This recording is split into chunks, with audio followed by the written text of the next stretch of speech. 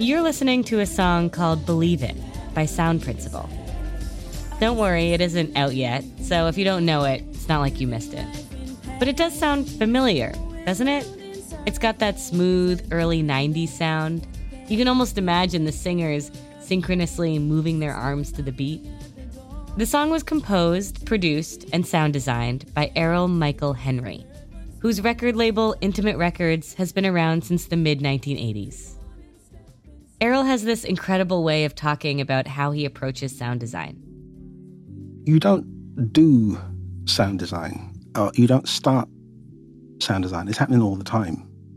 And what happens is that I need a reason to put the latest iteration together. So, I've been listening to elements of sounds and elements of arrangements. And all of these elements that have been in my mind, I'll put them in there. And I will overlay the design in my imagination with the thing I've actually ended up making. And that's the whole point. Sound design is what's in my imagination. There's nothing to compare it to. Back in April, Errol's daughter, Yasmin Jones Henry, published a story in the FT called My Father, the Pioneer of Sound Design. It was a very moving tribute, so we reached out to Errol. He hadn't shared his process with anyone before, but he agreed to trust us with his story. Errol is one of the very few Black sound designers in Britain's music business. He's worked with some pop stars, but more importantly, he's held on as an independent music producer in a business that's gone increasingly corporate. And he's done it all on his own terms. I've generally stayed away from the limelight, from the stage, I did a lot of performing as a youngster in a band. I was doing sessions when I was 11, so I was doing gigs and playing at shows. And so the things that people kind of want to do later in life, I was pretty much over it before I was 12. Today, we're going to do something we've never done before. We're going to show you how this producer works by breaking down one of his songs. And then I'll talk to him about how he's been able, throughout the decades, to stay true to his sound. Then, to make it a full music episode, I have invited music critic Arwa Haider on. She's going to give us her roundup of the top hits of the summer. This is FT Weekend. I'm Lila Raptopoulos.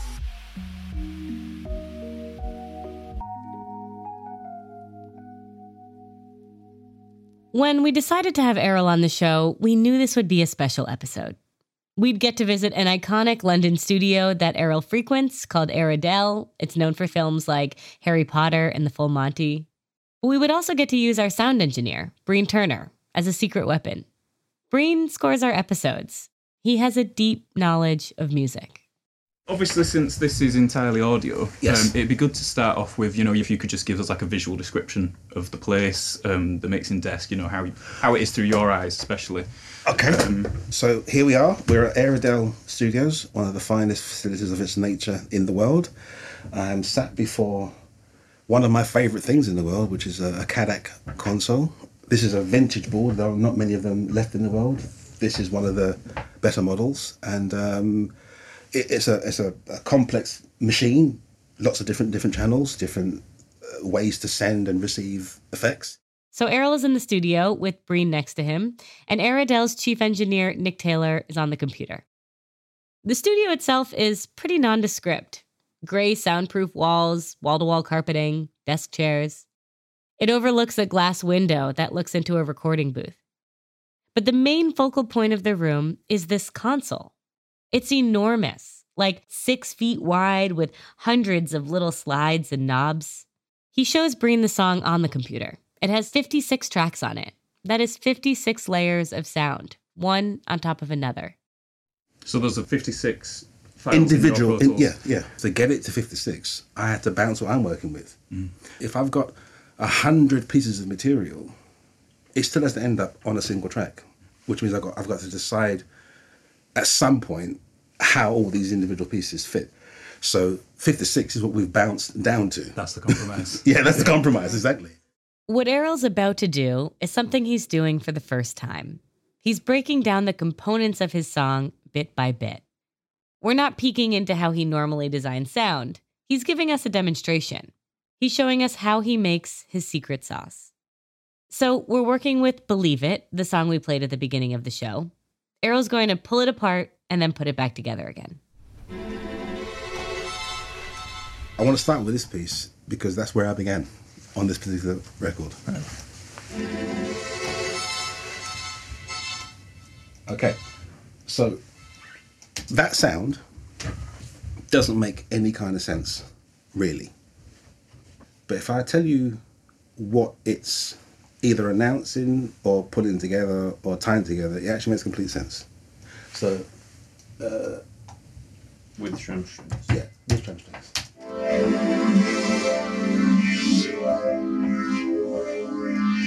So the thing I played you before is coming in.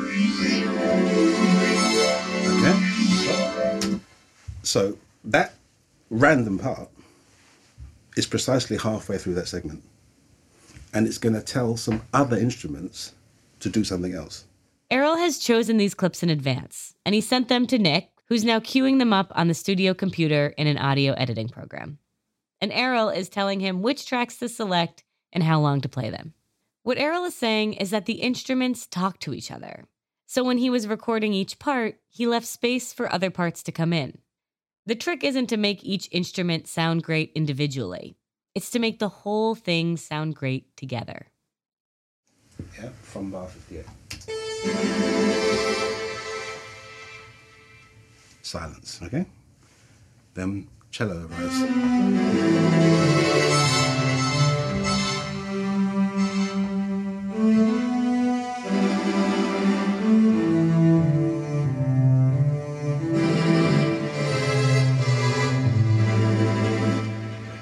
So that random sound is talking to other instruments.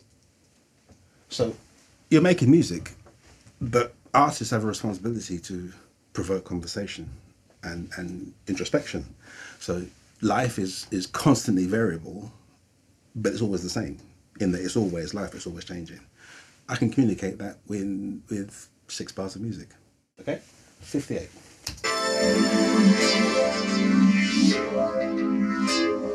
So you notice one part is speaking to the other.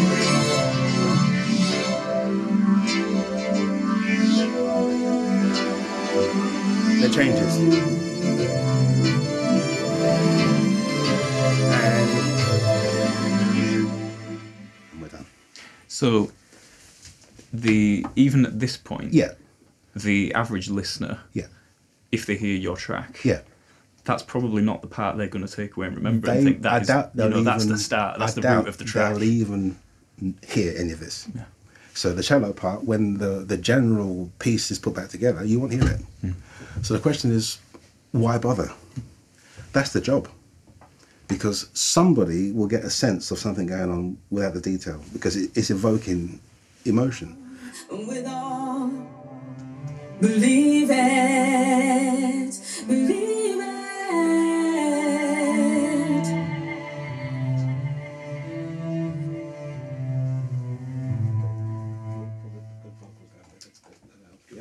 So suddenly that cello part is in a conversation with the vocalist. Errol goes on for a while, dropping bits of wisdom. Like, to be a good sound designer, you have to think about 3-dimensional space. Music also has height, from bass to treble. There were 5 vocalists on this track, but doesn't it kind of sound like there are more? Errol did that on purpose too. He had the singers do a take, and then he switched their positions, and then had them do another take, over and over again. Then he layered those tracks too. Why do that? Is that to build more depth, or? Interest. Right. You won't know. Your ear won't know what's changing, but it's changing. And this idea of constancy but change is important to me, because I think otherwise you have boredom, and I can't do boring. It doesn't tell you. I just can't do boring. Errol brings in a bass and something called a bell tree. There's a cool reverb effect that Errol uses to create not just an echo, but also rhythm.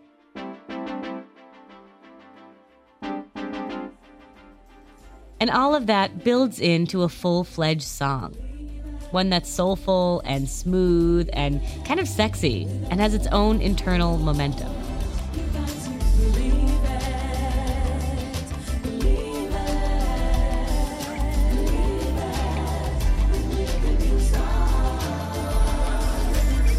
All of this comes so naturally to Errol that I wanted to know what it's like to be inside his head, like where his creative decisions are coming from, and why he's been driven to do this for basically his entire life. So after my team visited Errol at his studio, I invited him to ours. Errol, it is so lovely to meet you. Welcome to the show. Thank you. Lovely to meet you too. To start, I would just love to hear your story. How did you first get into sound design? Was there like a moment that you realized you had an ear for music? I can't tell you the day. I don't remember when I made the decision, but at some point early, I must have been 3, 4, 5 years old, I heard the radio or the TV or the gramophone, something was playing. I heard a piece of music, and somehow either I understood it or it understood me, but something just connected. And I think to myself, you know what, I want to go to there. I don't know what I'm listening to. I don't know what style of music this is. I don't know what these people are doing, but just because I also spent a lot of time outside, I was very conscious of sound anyway. The sound of trees rustling, the sound of birds, the sound of, cats making noise 3 gardens away. I found myself very much open to the influence of sound. It just so happens that music contained lots of sounds that interested me. So I ended up chasing that rather than becoming a sound effects guy for films or other kinds of sound design. Music was the thing that generally captivated me. Errol knew early that music was his path. He even got into the Royal Academy of Music at 11 years old, behind his parents' back. But his parents didn't want him in the music business, so he stayed in school and played music the rest of the time. As he got older, Errol got a day job and he worked nights at a music studio. He did that for 2 years for free. In the meantime, he started putting together his own music label. He figured that chasing the popular sound of the day wasn't going to make any sense because it would all be out of style before he got any good. So he worked on his own style. And it worked. He started getting calls from producers. Errol, so can you place us in that era in music? So as you were starting to get these phone calls, what year was it? And like what was big? I guess, how do you see your place in that scene as you were making music? I started making, if you like, music professionally in 1985, 86. Mm-hmm. At that time, in England especially, there's a thing called acid house.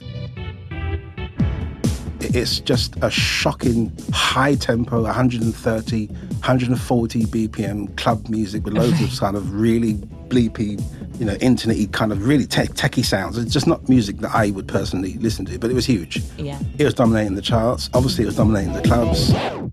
And that tells me after 5 minutes that scene's going to burn out. I'm not getting involved. Mm-hmm. So I continued trying to make these uber sophisticated, soulful records in a marketplace that didn't want them. Because Errol's record company was called Intimate Records, Errol's sound got a name. People in the industry started calling it Intimate Sound. It combined the smooth, high-production sound of American soul with the rhythm of his parents' home country in Jamaica. One of his big breaks came when an American R&B group called the Jones Girls came to London to record an album. They were big in the 70s, and this was meant to be their comeback album. So I get a phone call, said, look, the Jones Girls are in town doing a new album. Do you have a song for them? And I was like, yeah, of course I do. I didn't. So they booked the studio. We went to Conversation Sunday evening. The studio's booked for Monday morning. Oh, wow. I wrote the song on the way to the studio. Oh, wow. Okay. And the song called You Threw a Love Away.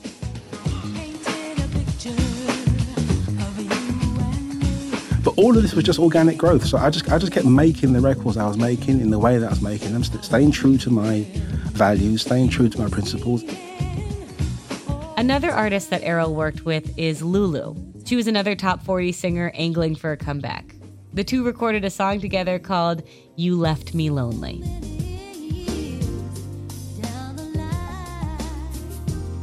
All the while, Errol kept producing his own work at Intimate Records and under his artist name, Sound Principle.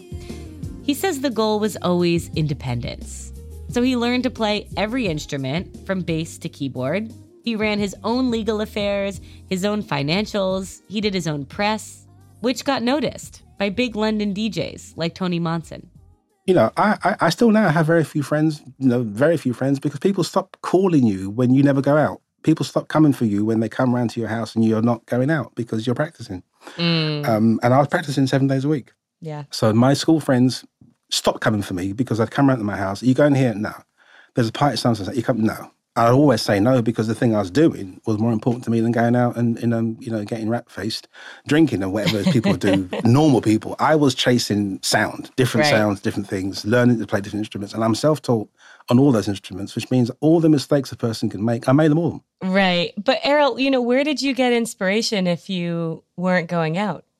Well, because music and sound is all around you. So if I was going, still obviously by law, they made me go to school, which I think was a waste of the government's money. So I'd walk to school, I'd be hearing sound, and there'd be radios on in the supermarket or, waiting at the dentist surgeon, and you'd hear the radio playing, and also there's always music on at home, there's music at church. I was hearing music everywhere, but I just wasn't going out to... I didn't go out to clubs. I wasn't interested in going out to hear what's going on in the clubs. That's gone on already. Whatever's in the clubs was made 6 months earlier. I don't want to do recon based on what other people are doing. Errol, Yasmin wrote in her piece about you that there were very few Black designers in the history of audio innovation and in sound design, and that she hopes that your story will help correct history, that it'll bring out more stories of Black designers that have gone unnamed. I'm curious where and how you felt that absence through your career, how you think about that. Well, first of all, my project is called The Sound Principle because for me, the sound is the principal thing and sound has no color. So I didn't feel it in the way that people might think because I wasn't looking for Black inspiration or white inspiration. I was looking for good inspiration. Right.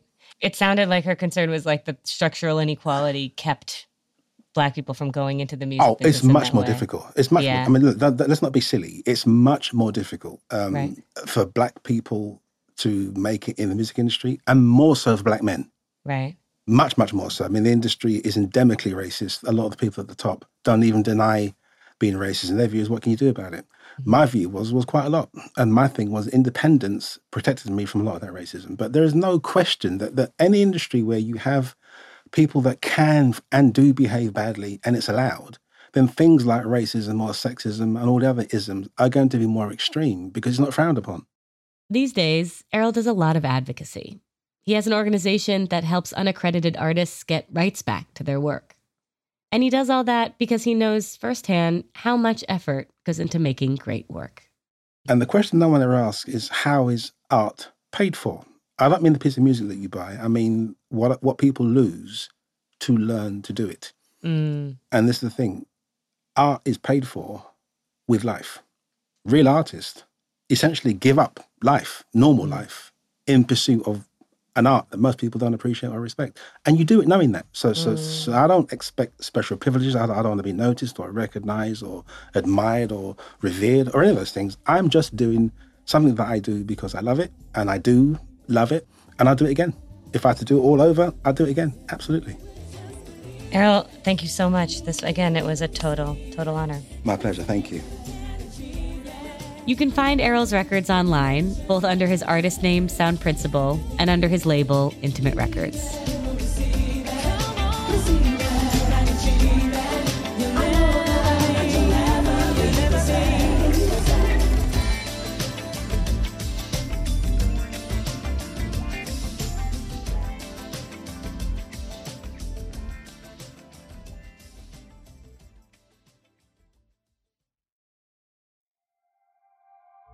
Earlier this summer, our music critic Arwa Haider saw Lady Gaga perform live.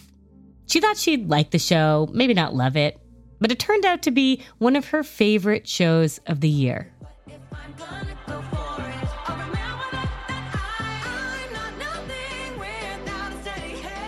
There was this one particular moment. Lady Gaga was singing Free Woman off her album Chromatica. She's wearing this gold puffy robe. She's surrounded by dancers, and she parades from the main stage to a smaller one in the middle of the stadium. She's kind of swishing through the crowds, singing this incredibly exuberant, exhilarating, and empowering house-based track. played live, it kind of explodes and projects out, and you're hearing it in communion with all these other people. And it was quite extraordinary to watch her almost like engulfed by the audience. Free Woman is a quintessential summer banger. It's upbeat, it's carefree, it's got a beat drop. And that moment for Arwa encapsulated something about this summer in particular. It's really hit me over the last couple of months, just the sheer appreciation and joy that you feel around you when you're in a live crowd again, and just see how happy and appreciative everyone is to be able to be back in this space is really an overwhelmingly lovely feeling. So I invited Arwa on to talk through her top hits of the summer. Arwa, welcome to the show. Thanks so much for joining. Oh, thanks so much for having me. It's brilliant to talk to you. I'm so excited for this. So we would love to talk through basically the best music of the summer. And I thought that to start, maybe you can tell me sort of like what you think the defining elements are of like a really hot summer track. I think if you had to kind of crystallize the defining elements of a classic summer track, it would be liberation from the everyday and reality. And I also think it would be communal experience. It has to connect with listeners in a way where it immediately transports us to somewhere, a place of escape, a place of excitement, a place where, we can release ourselves from the constraints of everyday pressures. Yeah. I was looking into sort of like some of the biggest summer tracks over the past 20 years or so. And there are so many bangers. There's like Crazy in Love, Beyonce, 2003. There's Umbrella, Rihanna, 2007. Brilliant. I think that one of the ones that really sticks in my head is Despacito in 2017. Right. Like that was sort of the ultimate summer banger. Yeah. And all the different variations on that came out as well. I mean, that's, they're really good examples of tracks that are very immediate and evocative, and also at any point are going to kind of prompt this uprush to the dance floor, I think. Totally. Arwa, let's talk through some of the year's hottest new album releases. We would be remiss not to talk about Beyonce's new album, Renaissance. It dropped very recently. Can you talk about the album first and sort of the impact it's had so far? You're absolutely right that there was so much of a build-up to Renaissance and so much excitement around Break My Soul, the lead single, and the samples that she's used on that.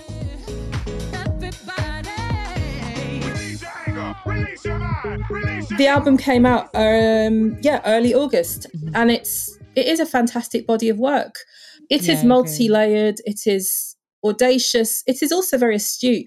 Beyonce serves this material with such elegance, but, it's also very savvy. It draws from all these club culture influences. It pays testimony to the integral influence of LGBTQ culture in mainstream culture. Obviously, the mainstream has sidelined and co-opted gay cultures forever. But I think we're at a point where it's more acknowledged. And she creates an album that, again, just feels extremely liberating to listen to, whether it's the high energy disco elements on there or the house themes that are on Break My Soul.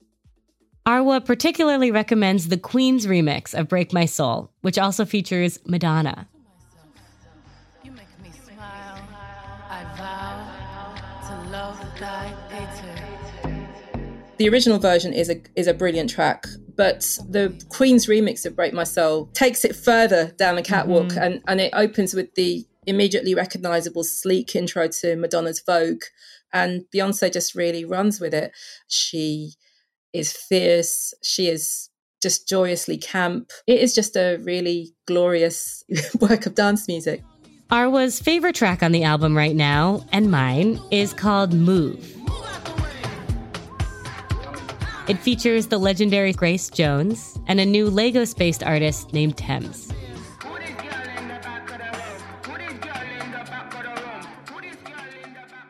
I also wanted to talk to Arwa about Latin music, which over the past few years has been embraced globally.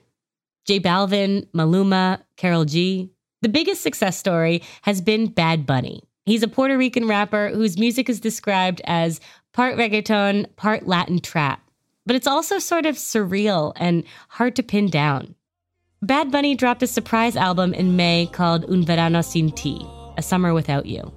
And it's been blasting off speakers and out car windows across New York City all summer. I love it. I love the album. I love him.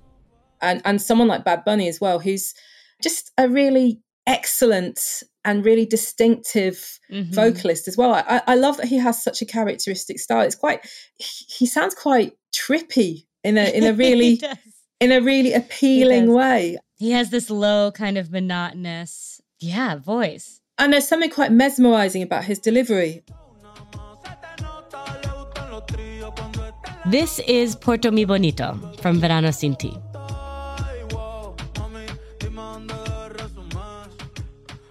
You wrote a piece for us in 2018 about how Latin music is becoming mainstream, but it feels like it's gone even more insane now. Like Bad Bunny is lapping the world's most famous pop stars on the charts. U.S. Latin music revenue grew 35% in 2021, which is huge. It's breaking records everywhere in non-Spanish speaking countries. Can you tell me a little bit about that? Yeah, I mean, I think what happened a few years ago was something of a turning point, in that what usually is the case is that mainstream industries have a wake-up call. All this creativity and talent goes on and it has its audiences. And particularly when it's not English language based, suddenly there's a tipping point where they realise actually there's a huge audience for this, and also there's potentially huge revenue to be made. So with the kind of turning point a few years ago, a big part of that was the fact that a lot of tracks were being kind of played on YouTube, were kind of really spiking on YouTube. And so their numbers were evident. I would actually hope that we're moving beyond like English being a lingua franca of pop music. So we've had a lot of fun releases this year. Beyonce and Bad Bunny, Lizzo, Harry Styles, Burna Boy. But there have also been political ones. In August, Pussy Riot released a new album. You know Pussy Riot, the Russian feminist punk collective. They'd play unauthorized guerrilla gigs in public places. Most famously, they staged a set in 2012 in a Moscow cathedral to protest the links between Russian President Vladimir Putin and the Orthodox Church. It put some of the members in prison for nearly 2 years.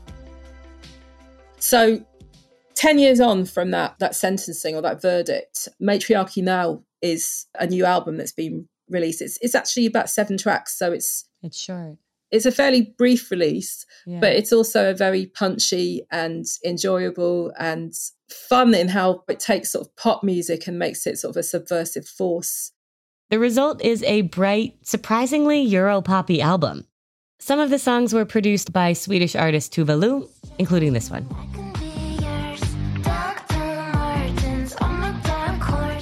Yeah, I mean, the first track I think is Princess Charming, and it's kind of coquettish and sweet in tone, but very spiky and salty in its content. And it's basically about ownership, empowerment, power balances. It takes a form that is often construed as being quite childlike, it's bubblegum pop, but it's really not childlike in its content. And I like that it kind of is quite stealthy like that. Arwa has tons of other recommendations. I've put them in the show notes. She's also excited about the autumn release of the British-Japanese singer Rina Sawayama. And also, there's this one other artist that she really wants us to know about. Do you know what else is coming out later this year, actually, that I've got to say on a very, very different musical tip, which I'm really excited about? Yeah, tell me. Surprisingly for me, I am excited to hear an album by an amazing American soprano, Julia Bullock, who's based in Germany. But she's already been, highly acclaimed on the classical and opera scene, but she hasn't released an album yet, and she will release an album later this year. And it just draws from all these different influences. And I just think she's just an extraordinary persona. She connects worlds that you wouldn't have thought had an affinity. And for someone like me who felt very excluded from classical and opera growing up, she presents what feels like an epiphany. So, what is to come will span a multitude of genres. Arwa, this was so fascinating. It was really fun for me. Thank you for your time. That's the show this week. Thank you for listening to FT Weekend, the podcast from the Financial Times. Next week, we're talking about the streaming wars with Chris Grimes, and then bees. Jonathan Guthrie puts a monetary value, and a very high one, on the debt we owe them. Special thanks this week to Aradel Studios, to Nick Taylor, who helped with the session, and to Errol's daughter, Yasmin. Also, a big shout out to Lulu Smith, our producer, who produced that recording. If you want to say hi, we love hearing from you. You can email us at ftweekendpodcast@ft.com. The show is on Twitter at ftweekendpod, and I'm on Instagram and Twitter at Lila Rapp. I ask a lot of questions that feed into the show on my Instagram. Links to everything mentioned today are in the show notes, alongside a link to the best offers available on a subscription to the FT. Those offers are at ft.com/weekendpodcast. Make sure to use that link. A reminder that the FT Weekend Festival in London is coming up. This is your last chance to get tickets. It's on Saturday, September 3rd at Kenwood House on Hampstead Heath. We're really excited to meet you. I will be there. I'll be interviewing Jamaica Kincaid and Inuma Okoro. We also are going to have a table set up with some mics, so if you want to be on the show, you can. You can buy a ticket at ft.com/FTWF. That link and a discount code, especially for listeners of this show, is in the show notes.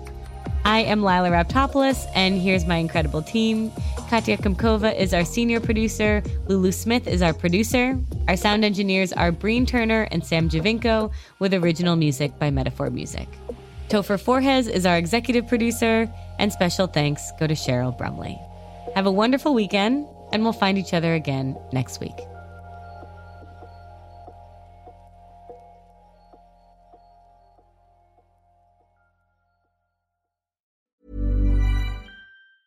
Hi, this is Matt and Sean from Two Black Guys with Good Credit. If you own or operate a business, whether it's a local operation or a global corporation,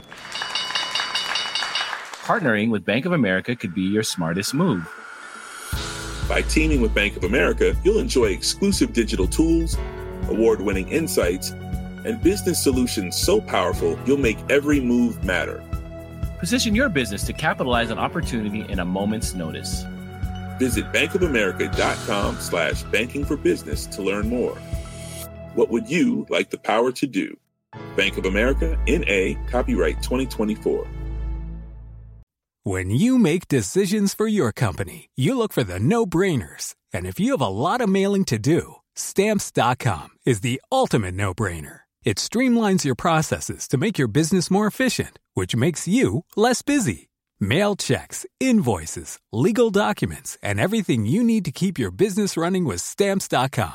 Seamlessly connect with every major marketplace and shopping cart. Schedule package pickups and see your cheapest and fastest shipping options from different carriers, with rates up to 89% off USPS and UPS rates. And with the Stamps.com mobile app, you can take care of mailing and shipping wherever you are. Make the same no-brainer decision as over 1 million other businesses with Stamps.com. Sign up with code PROGRAM for a 4-week trial, plus free postage and a free digital scale. No long-term commitments or contracts. That's Stamps.com. Code PROGRAM.